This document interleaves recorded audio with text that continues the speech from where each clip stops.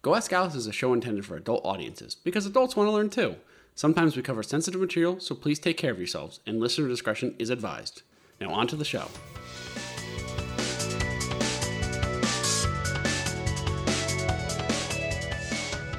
Hello, internet friends, and welcome to another episode of Go Ask Alice, the show where we jump down random internet rabbit holes and bring you the most wonderful factoids from our adventures in Wiki Wonderland.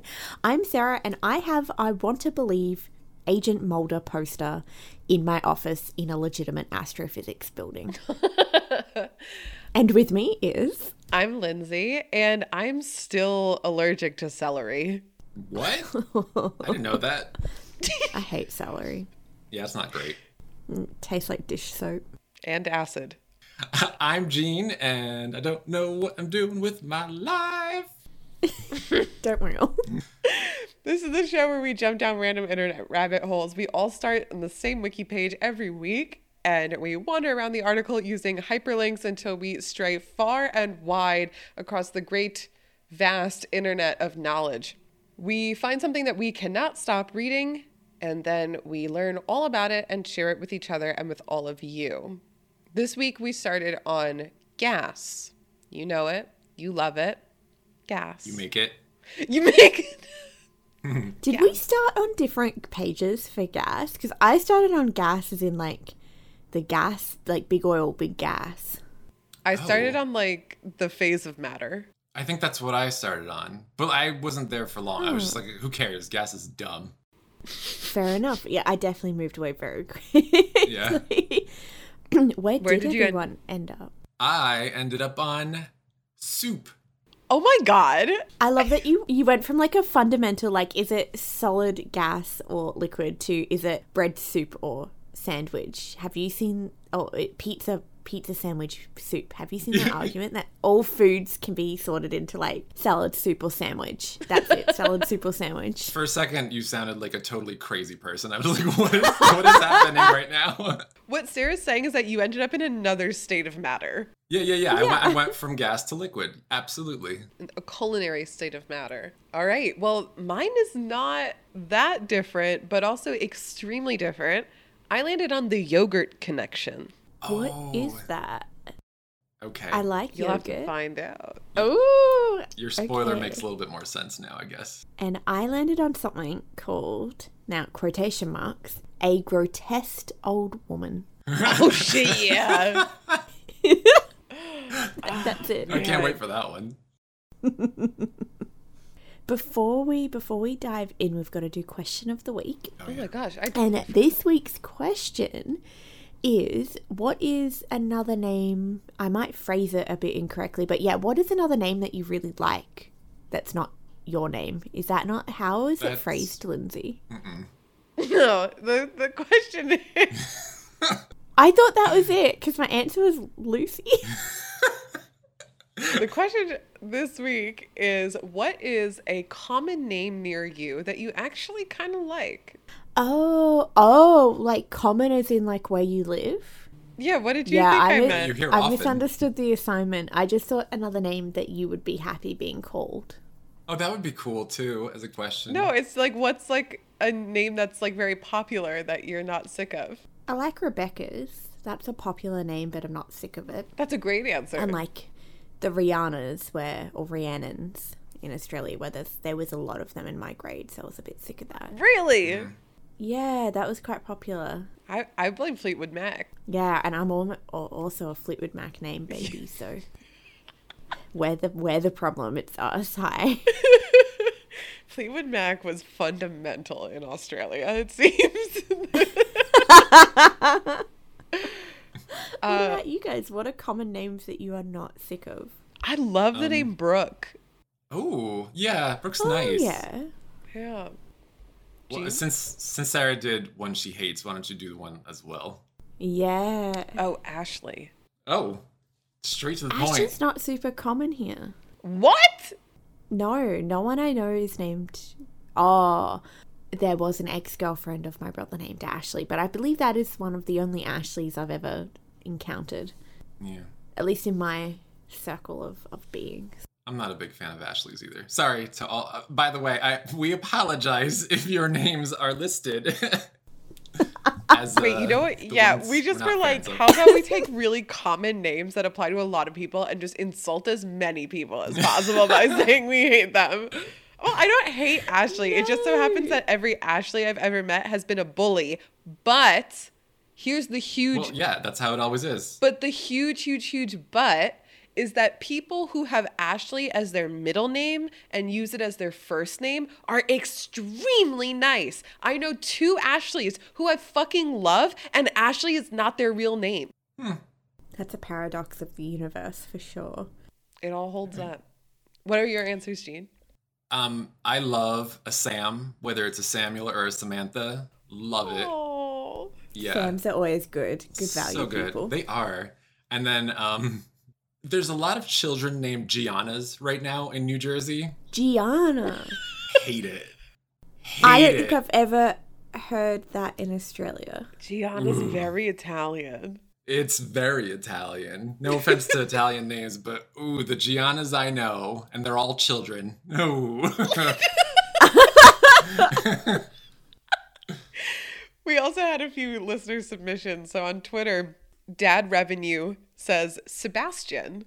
Good I name. like Sebastian. That's a good That name. is also not It does common make me at think of the crab, all though. Here. Yeah. I also think of Under the crabs. sea. Cake Mastermind, who is our new patron, by the way. Can we just take a second? Thank you so much, Cake Mastermind. Drew normally gives smoochies to all of our new patrons, but because I'm a lady, I'm going to give you a firm handshake. Firm and assertive. Thanks, Cake Mastermind, for your patronage. Thank you, Cake Master. What did Cake Mastermind say for their name? Their answer was they gave a boy's name and a girl's name. They gave Jennifer and Alexander. Oh, I I like love Jennifer's. an Alex. Yeah. All around, everyone agrees. Geist, Everyone agrees. our BFF ever, Geist, says Jack because it makes them think of sturdy people like lumberjacks. I loved that answer. Yeah. Oh, totally. yeah. Actually, I've never met a bad Jack. Jack's Jack's are great. always, yeah, always Same, so chummy. And Moth gives Emily. And yeah. Emily's are also very nice. Yeah. I don't have issues with Emily's. Good choices, everyone. If you want to answer our question of the week and also be on the podcast, you can find us at Go Ask Alice Pod on Twitter and Go Ask Alice Podcast on Instagram, or just Sarah Webb Science. You could just write things in the comments to Sarah completely. You can. anonymously. Look, Unless it's on lots of science, Instagram. but I'll sprinkle in the weird history facts as well, because we've got a lot of them. Or you can find us on Discord, and we have a question of the week channel where you can argue your answers, justify them, or write really long and exciting epic stories about that time you were drunk and lost in Bulgaria or wherever Swashplate was. Yeah, that sounds right. Alrighty. Where should we dive in? It's hard because Oh, I was going to say, all I can say is I have soup. So wherever you want to throw that in. yeah, it's like mine's like food but not food. And if Sarah's is like, why don't we do like Sarah, me, Jean? Does that make sense? But like I could be a bridge between food and not food, or Yeah, do yeah. Jean, me, Sarah. I'm happy to do food, not food. Bridging. Let's do Sarah, me, Jean. Yeah. Alrighty, so we'll start grotesque and talk about food later. Yeah. Palate cleanser, and then we'll all leave off hungry. Work up an appetite. Okay, so I landed on, in quotation marks, a grotesque old woman.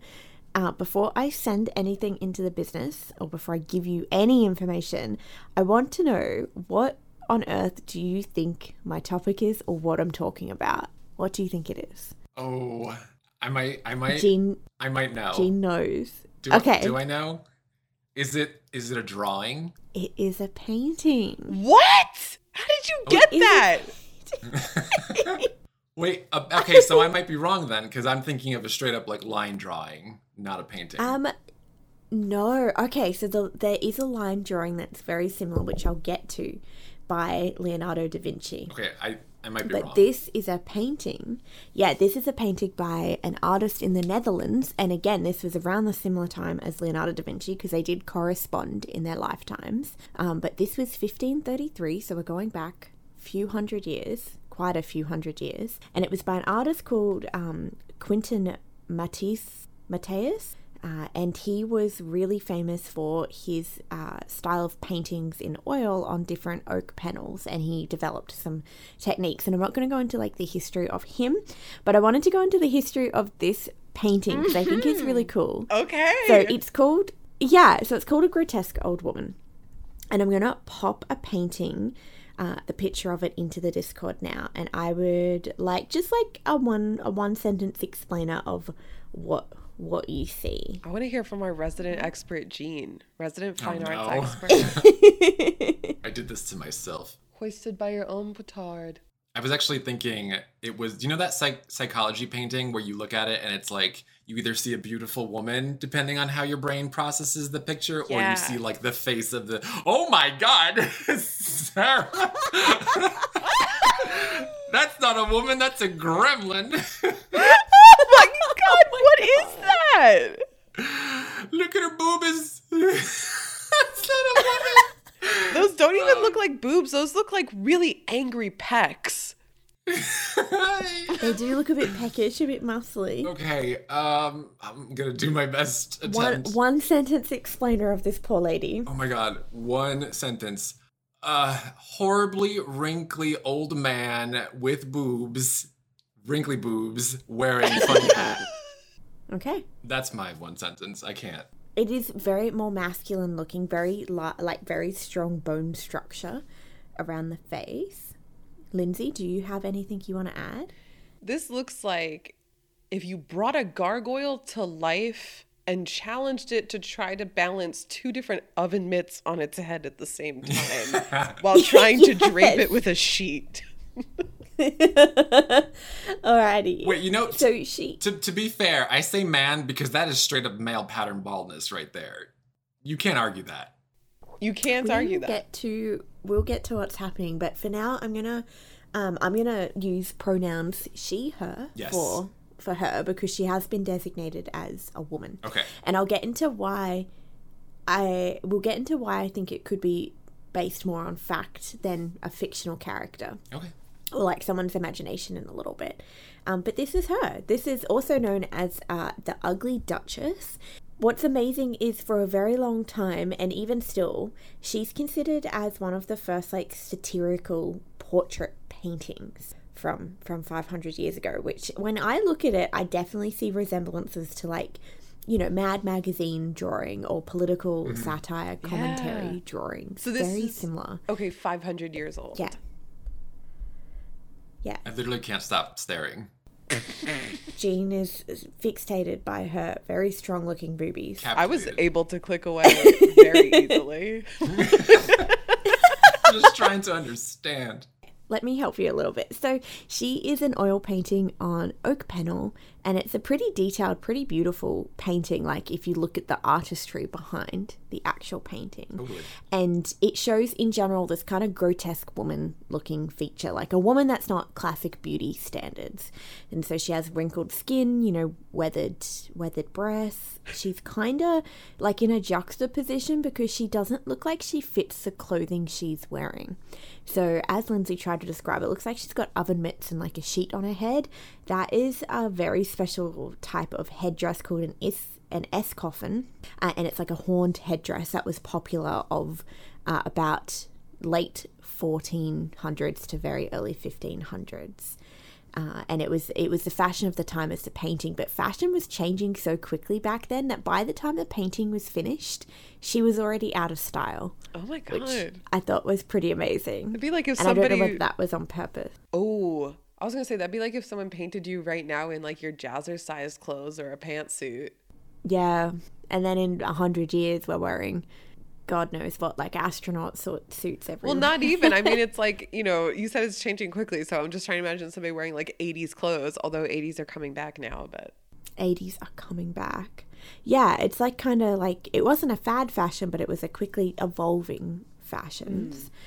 And so some more details about her is that in her right hand, she's holding a little red flower that hasn't kind of bloomed properly yet. And so this has been described as kind of, it's a bud, a flower bud, that will likely never blossom. And the symbolism behind it in her right hand is that it could be a symbol of her engagement or her indicating that she is ready to be wed. And so this is the artist. This is one of his best known works of art. And there's some speculation that it could have been influenced by this essay called The Praise of Folly, which kind of satirizes women who still play the croquet. So this kind of satirizes women who, you know, maybe acting a little bit too young for their age, who are like wearing things that are maybe a little bit more inappropriate, you know, playing games that young ladies would play.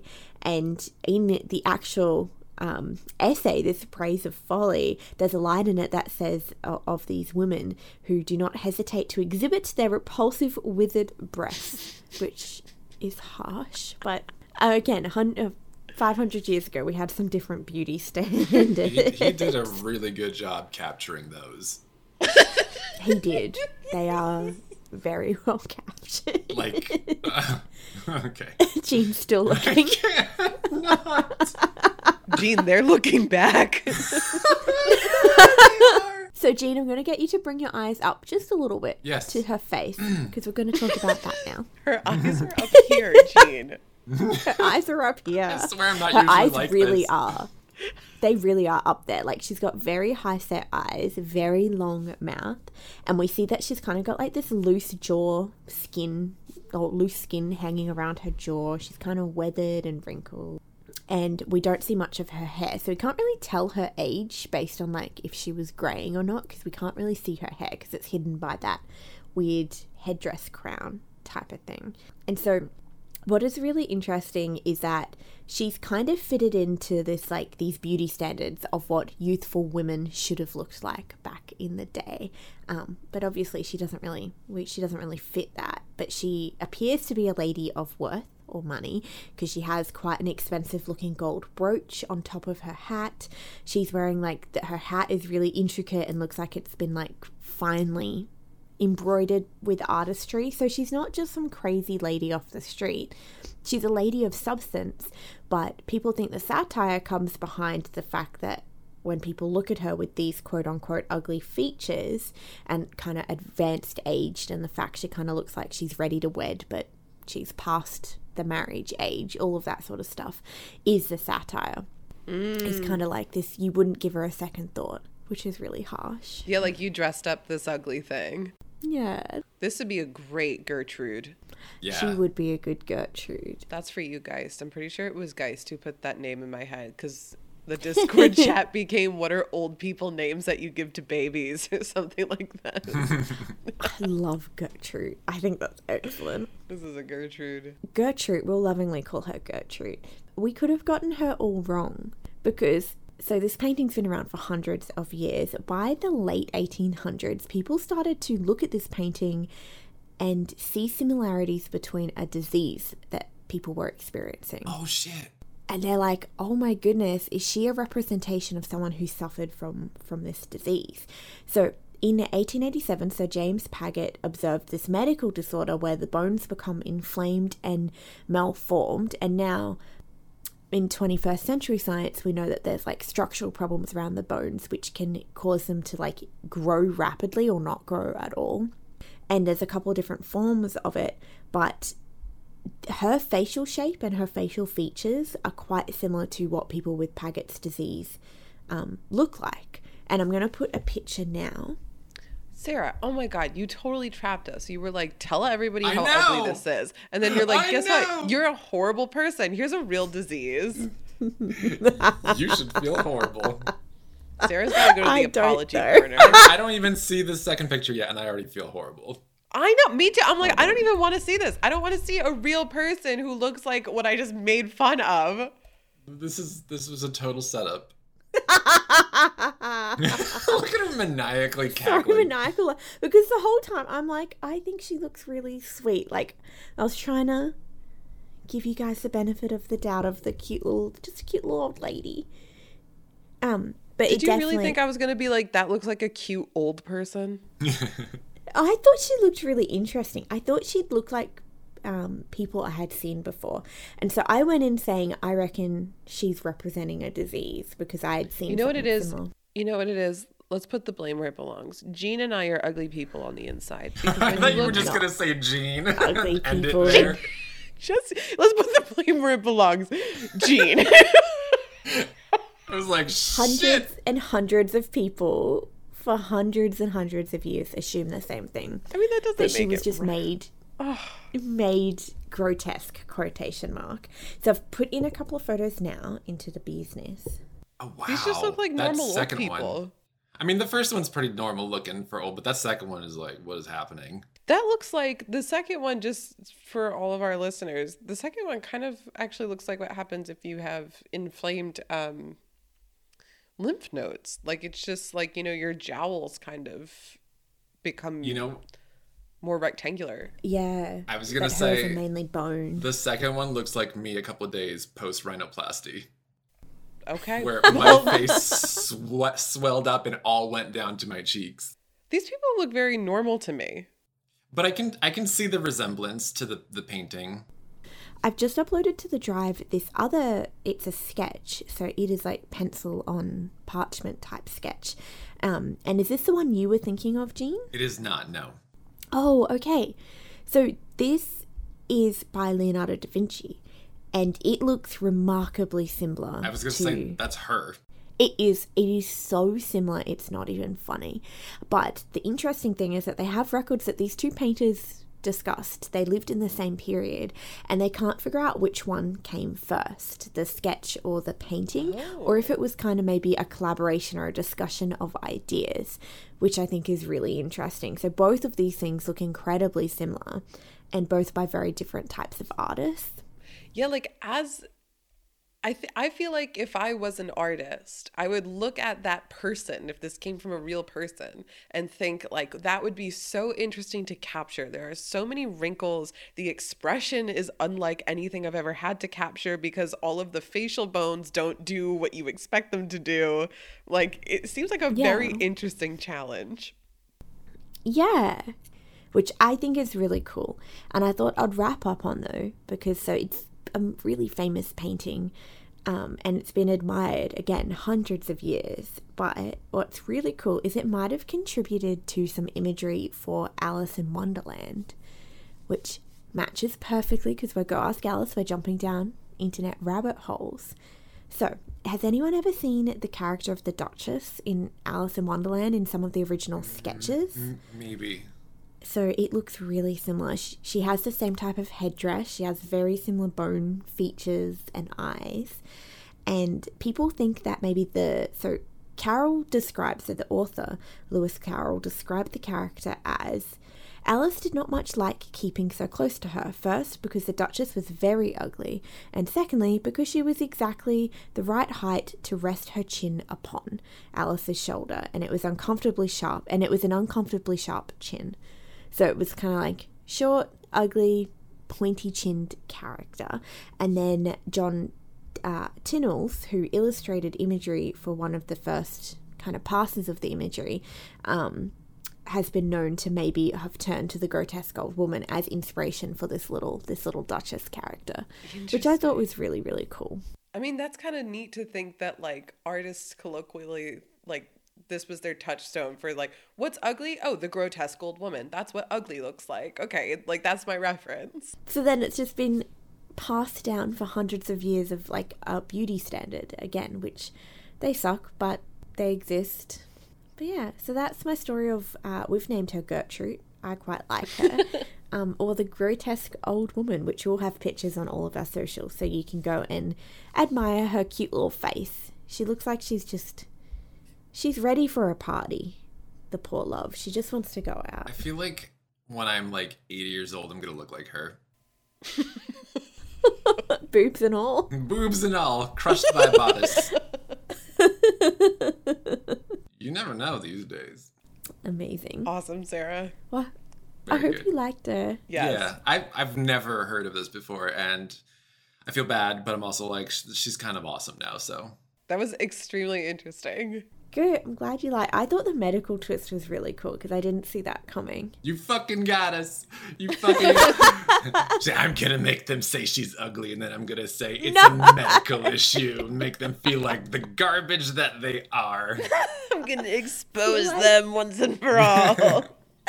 We're projecting. Everyone thinks that Jean is so nice. Here it is. I called her a man. I was like, that's a man. Although, you know what? I will say, kind of looks like a drag queen, and that's not a bad thing.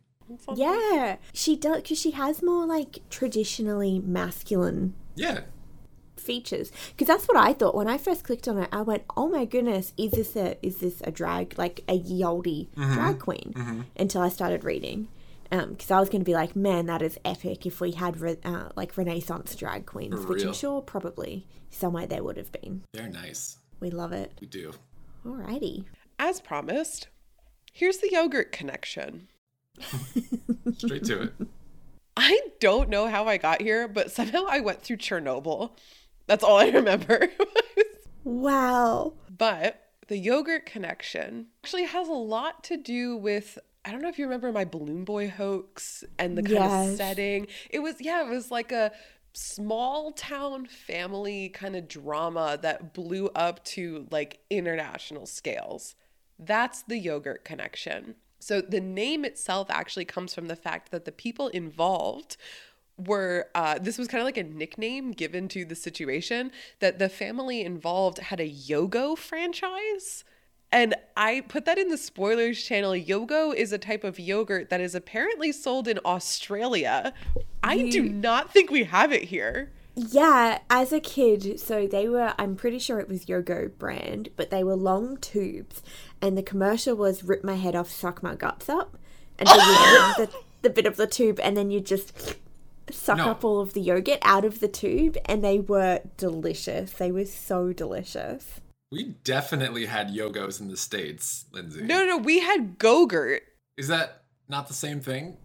I thought they were the similar thing. No, Yogo is a different brand. Yogo has like a gorilla.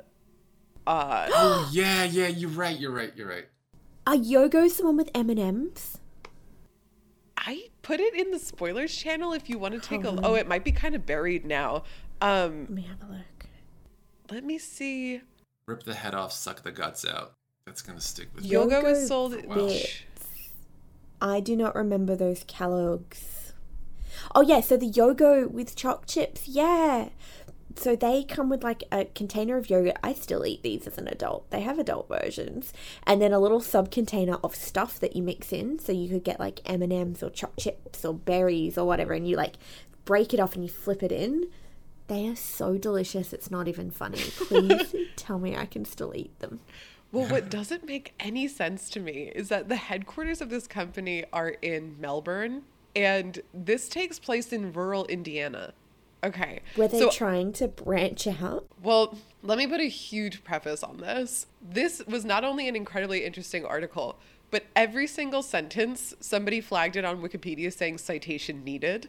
So what I'm about to say needs a huge asterisk because a lot of it is unfounded. It could be bullshit.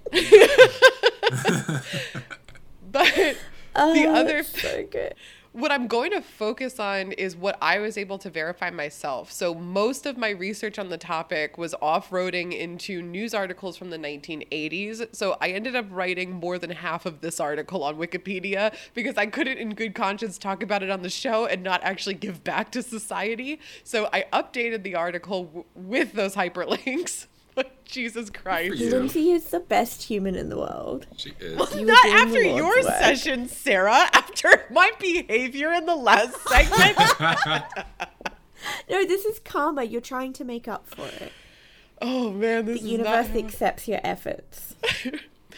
So, to get back to your question, Sarah, like, does it ruin Yogo for you or for anybody else? I have no idea because I know that it's called the Yogurt Connection, and I know that the yogurt bit comes from the family's Yogo franchise, but that did not have a citation.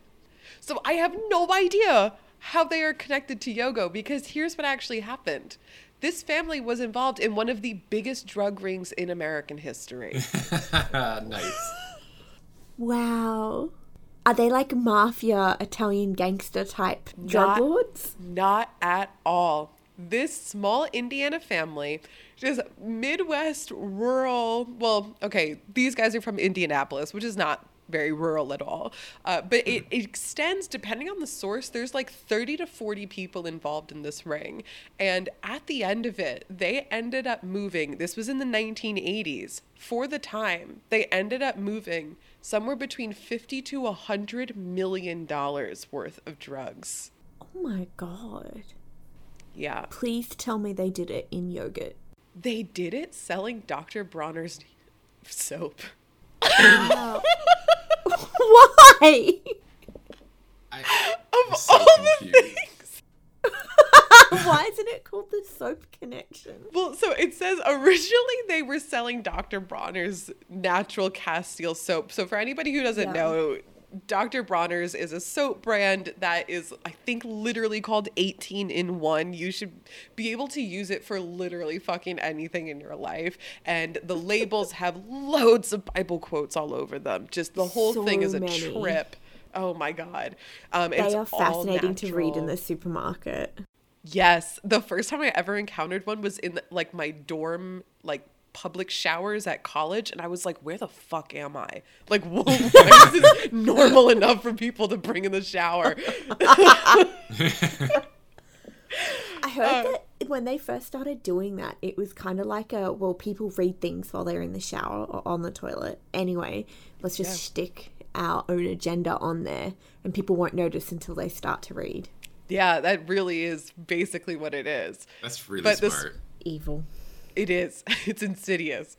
So in 1975, Linda Leary and her two sons, Richard Hilbrun and Paul Hilbrun, organized this drug ring. And back then in the 1970s, they were selling Dr. Bronner's soap through a health food store that they had started up called Hilbrun and Friends. And their friends were a bunch of high schoolers that were friends with the boys who sold marijuana through their connections at school. Okay.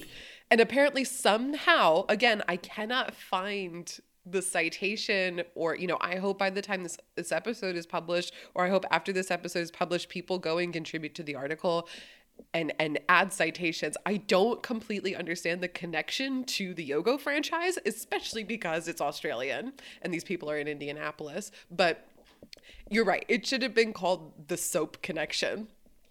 So these guys ended up moving about 250,000 pounds of, let me get all these countries, of weed.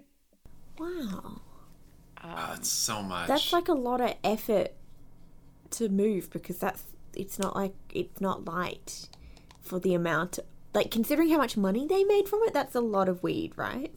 Yes, that it's a fuck ton of weed. Like an obscene. Yeah, and it's like I said, $100 million in the 80s. That's a lot of money. This is probably wrong to say, but I'm so envious. Wait, did they get in trouble and found out? Because if I could pull that shit off, I wouldn't hesitate for a second. Well, so not only this is now on recording forever, so if Gene's ever caught as a drug lord, they play this at his court hearing. It's too late. It's legal in New Jersey. It's not happening. Well, back then, right, it was super, super not legal. And they also branched into cocaine a little bit, but I couldn't find the statistics on the amount. They dabbled in cocaine. Their operation lasted 12 years. And the reason they were able to get away with it was because their image was pristine. These were upstanding members of the community who spent their time with the League of Women Voters. They raised fundraisers for a city zoo. They were one of the quotes. The zoo was dirty money. Dude, they were good people. All the while, they're money laundering in the Bahamas and Panama with fake accounts and fake businesses for 12 years. One of my favorite quotes I found from a news article in the 80s was that authorities reported that individuals hired to count money were told not to bother with the $1 bills. That's rich. You're rich when you can put aside your ones and not count them. Those are the error bars, right? Like, who the fuck cares? Don't even bother. Wow. So they were members of tennis clubs, like rubbing elbows with the mayor, even funding the mayor with their drug money, all in Indianapolis, all in Indiana.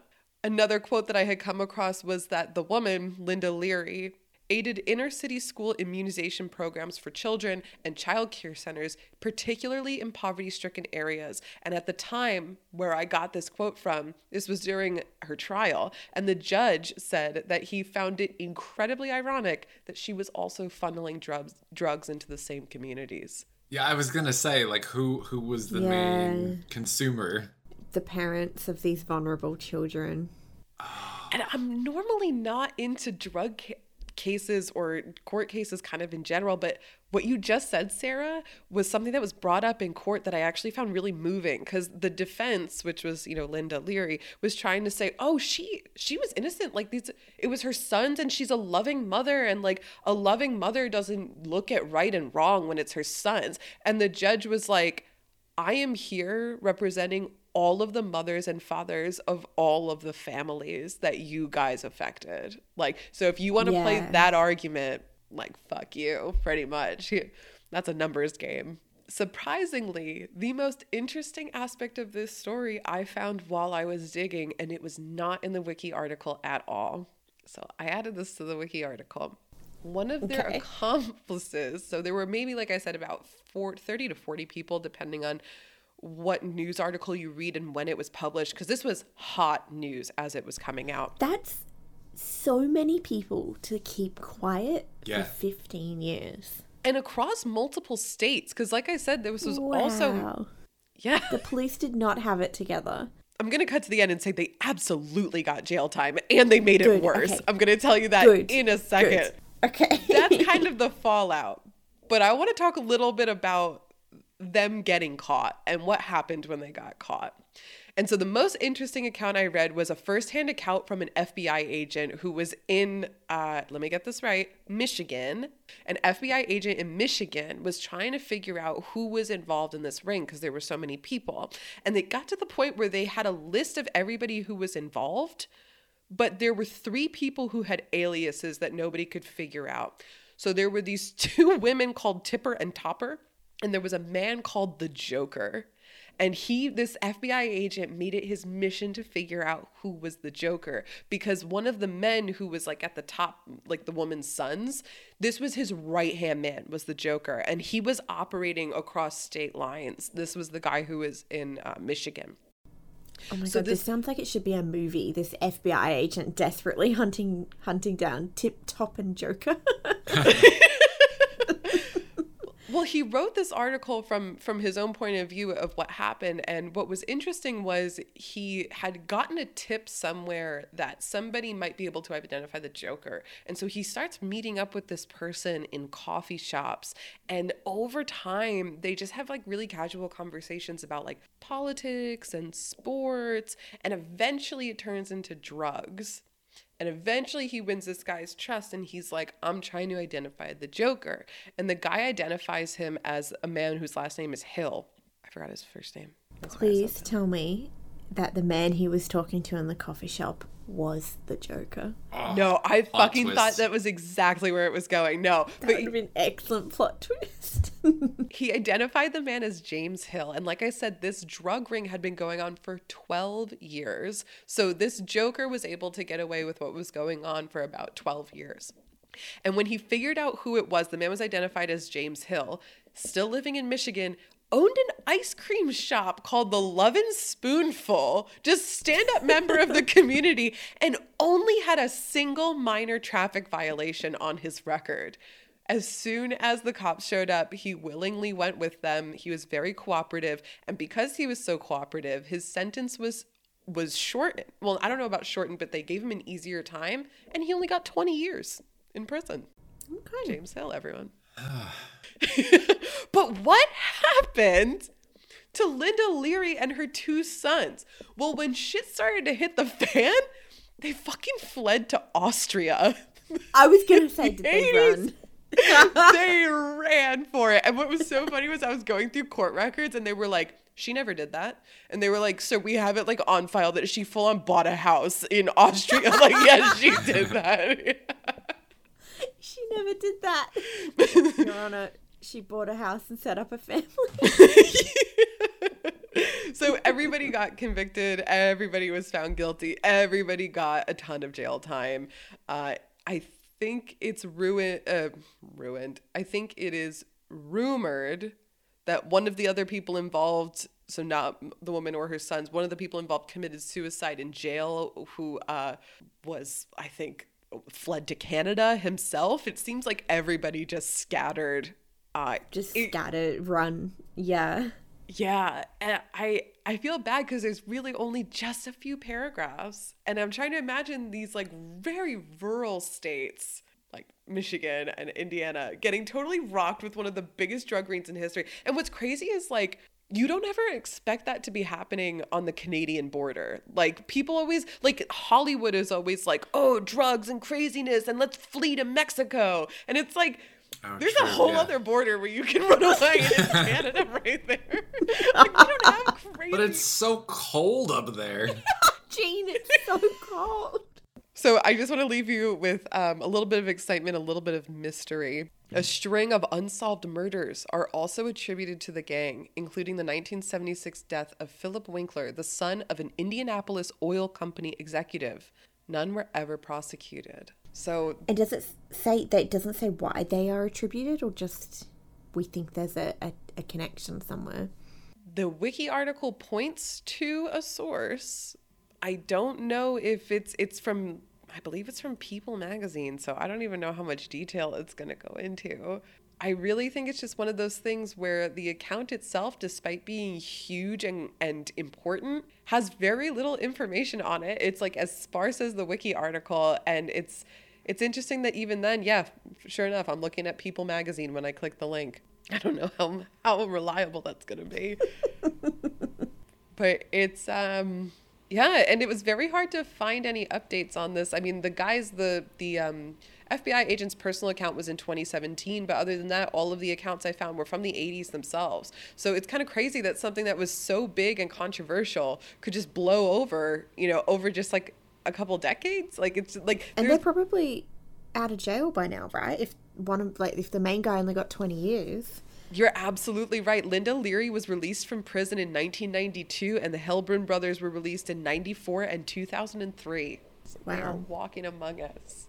And no one cares. And no one, yeah. I hate it here. So Sarah, now that you know the whole story, are you going to keep eating yoga? Like, what do you feel? I feel like that's really such a stretch. I'm going to try to figure out where the connection is. But I wonder if it's just not a connection. That is just so bizarre. I don't know. I will do some Googling. But anyone who can see a yogurt, recommend. They are delicious. If they still exist. There's another brand called Chobani that does like a similar adult version of the flip. Yeah, we have. We that do have Chobani. Oh, yeah. They are magic. Your Chobanis are so much better than ours. Like, you can get s'mores flavor. S'mores. So good. All right. Well, that's the yogurt connection. I am so glad I learned that. That is not what I thought it was going to be at all. No. And that is fascinating. Like, literally, wiki, like first few words. Yogurt connection was a drug smuggling ring. And I was like, what the fuck? And I love that they were one of the biggest drug smuggling rings with just weed. Like, and a little bit of cocaine. I mean, they impressive. Yeah, a smidge of cocaine. In the US, it's true. Smidge of cocaine, yeah. I mean, that drives up your value, hey. A little bit. From all of the TV shows I've watched, I feel like that's where you earn your money. If it wasn't lucrative, people wouldn't do it. Done. Let's talk about soup. I guarantee there's going to be, like, no drugs, no money laundering, no nothing in soup. No, it's wholesome. And I would be, okay, I was going to say I'd be happy to be proven wrong, but give us the wholesome. I mean, there's some good tidbits in here. It's soup. Everyone knows what soup is. I was like, should I do this? Should I not do this? I don't know. But I did it. So. Were you hungry when you were picking a topic? I'm just going to say, yeah. I don't know. I don't remember. I've never spent so long on a goddamn topic before. Like, soup of all things. I didn't know where to start, where to stop, so I'm just going to jump right in with some random facts if that's okay. Yeah, of course. All right, soup. Did you know that there's evidence of soup going back all the way to 20,000 BC?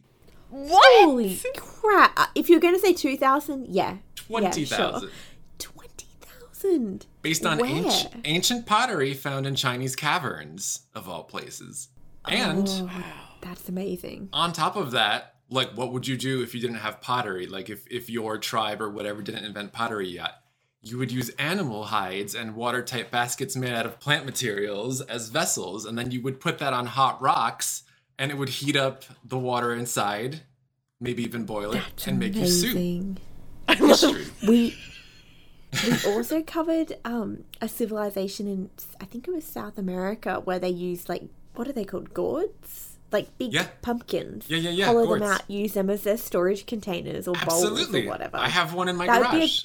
oh my god, that would be an excellent soup vessel because you'd get all of the nice pumpkin-y flesh in there. Ooh. Oh yeah, like hungry. when they give you soup in a bread bowl. Holy shit, I didn't research that. But that's so soup good. or like chowder in a bread bowl that you can get from Disneyland. Absolutely. I'm gone. We're all That's gone. how I would like to die. Thank you.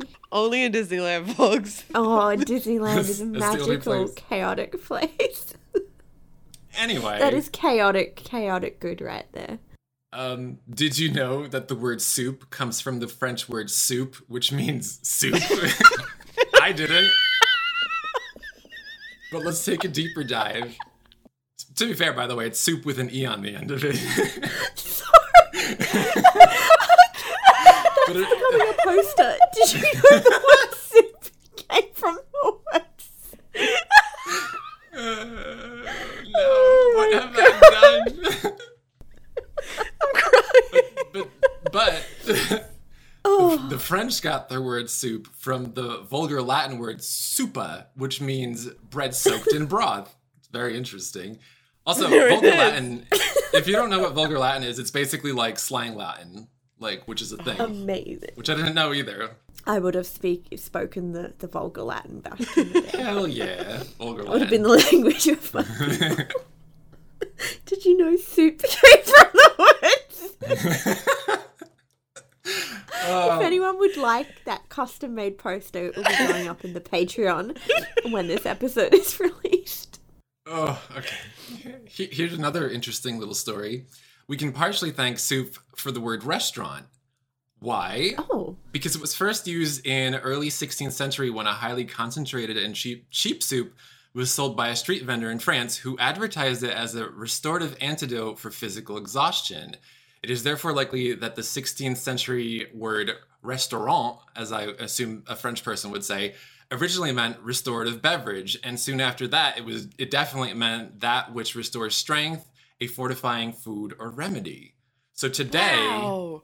yeah, cool. So today, restaurant is derived from the 19th century French word, which evolved from all that, restaureur, which means both to restore and to dine or eat. Wow. I That's love amazing. that. So cool. So I was like, we should start with some fun facts before we jump into what is soup. They were incredible facts. You Great. can pick which one was my favorite.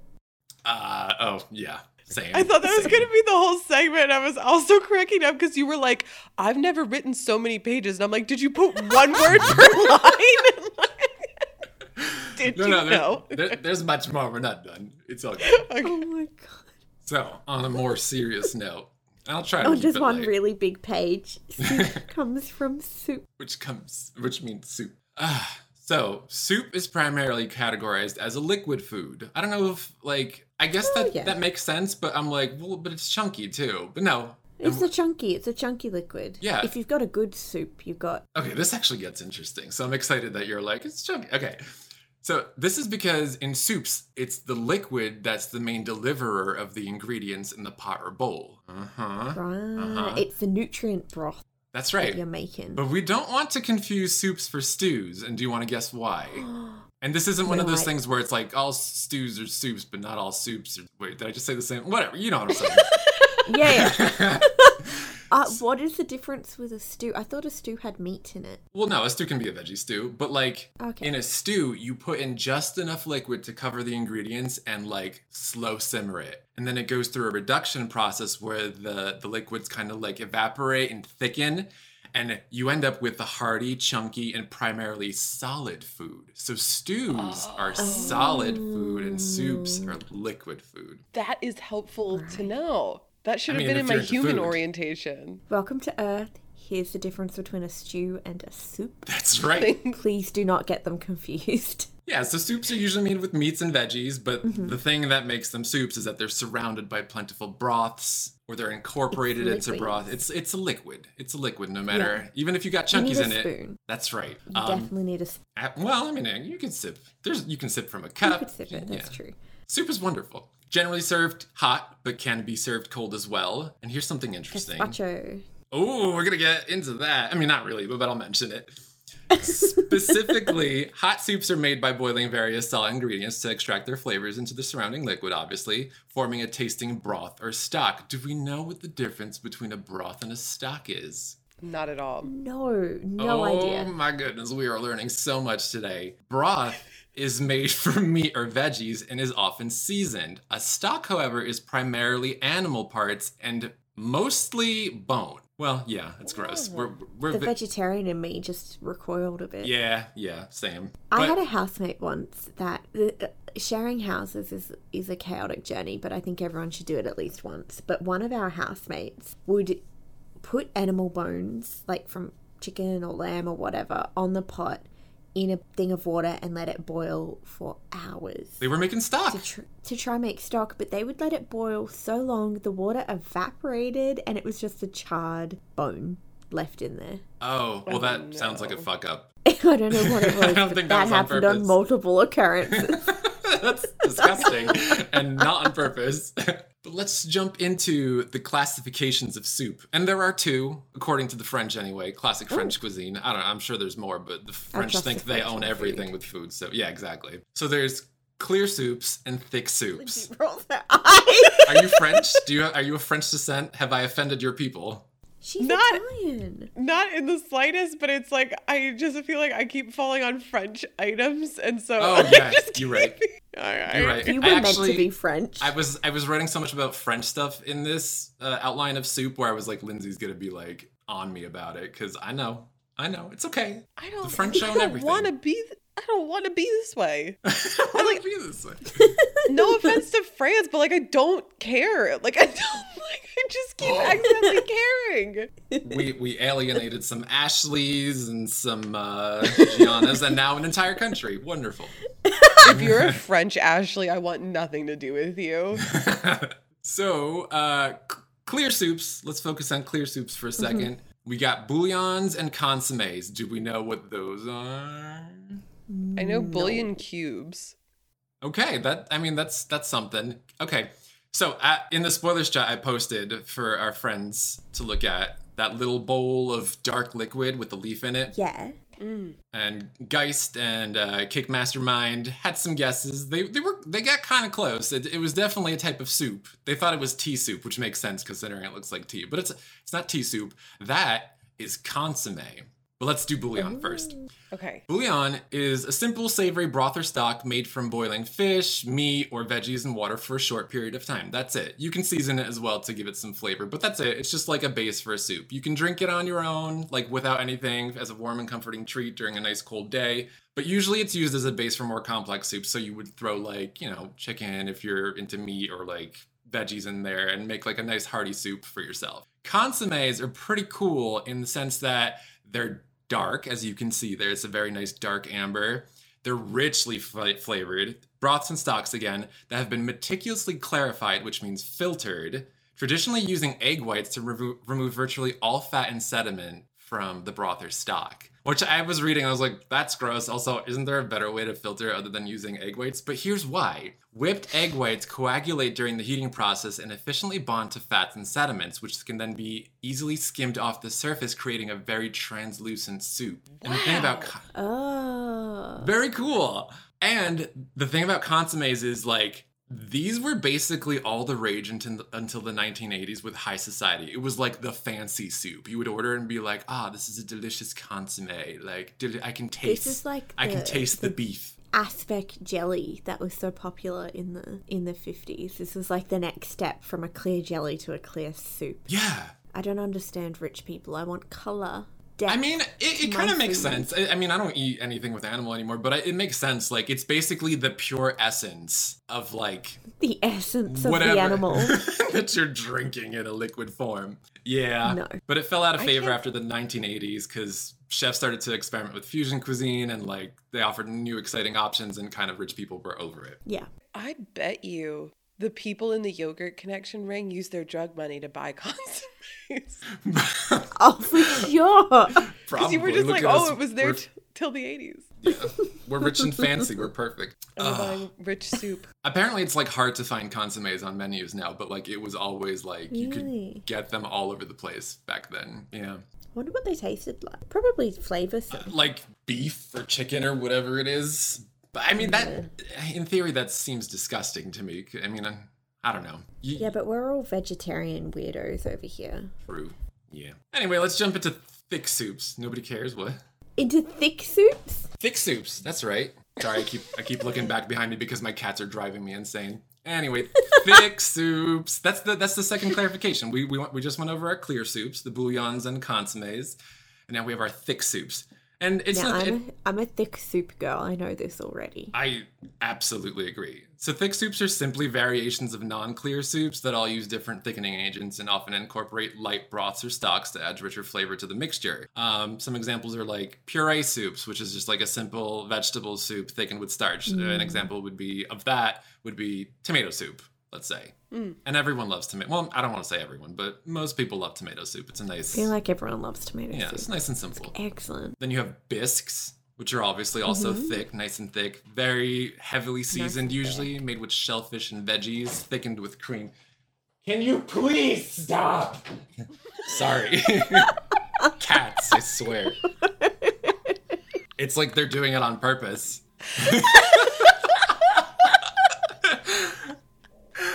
What kills me is also parting the curtain. He's doing it on purpose, I swear. Oh, you're such a cat dad. Like you've got teacher/dad energy at the moment trying to deal with the kitties. I love that. I'll take it. I love that. I love that for you. So an example of a bisque would be like lobster bisque. I've never had it, but apparently it's good.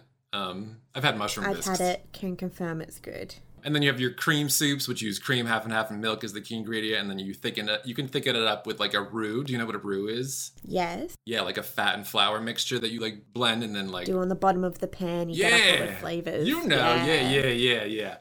So an example of that is like... love a good roux. Hell yeah. Cream of mushroom soup is like a cream soup. Yeah. And then you got I like... love cream of mushroom. More thickening agents for thicker soups like rice, lentils, flour, grains, pumpkin, carrots, pig's feet...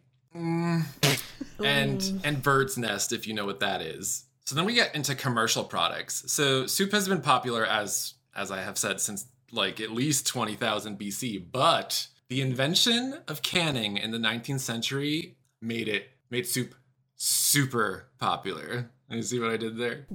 I did see what Did you see it? I loved the canning revolution. So much happened. Yeah, it's cool. It's very cool.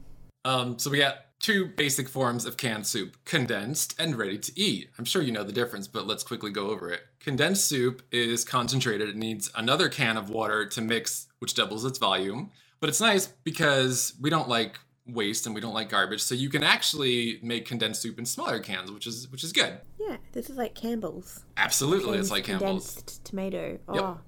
Delicious. It really is.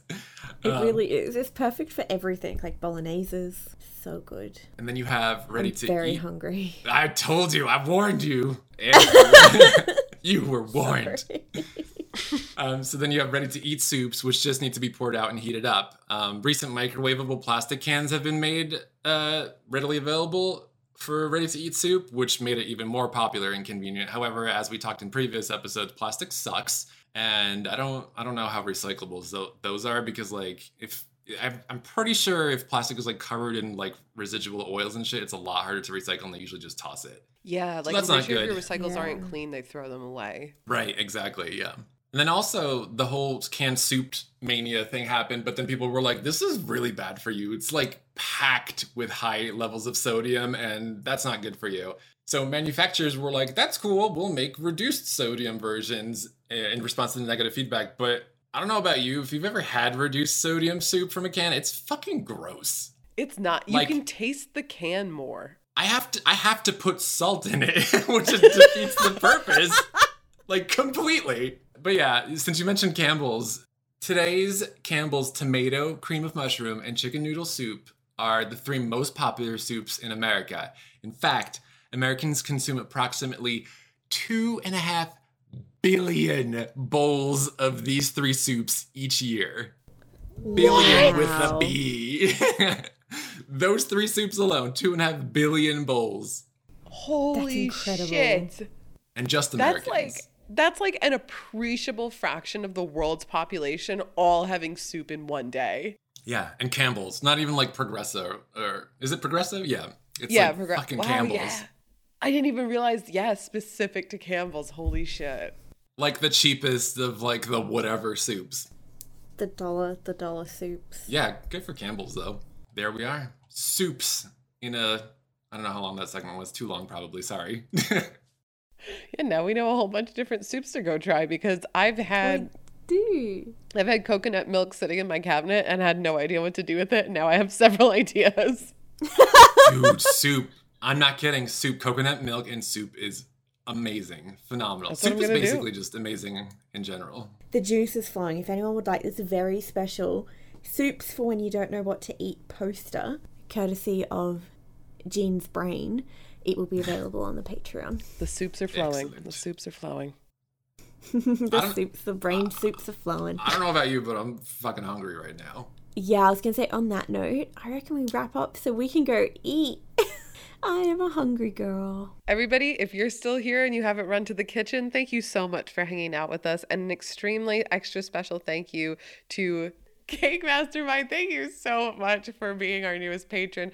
If you guys want to hang out with us more, go ahead and hang out on Go Ask Alice Pod if Twitter still exists. And there's a link tree to everywhere else. Our Discord is always open.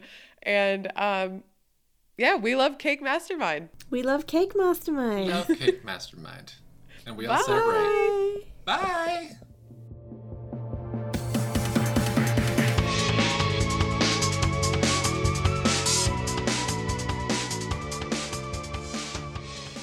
I have to pee really bad. Me too. Me too. Oh, okay. Too much water.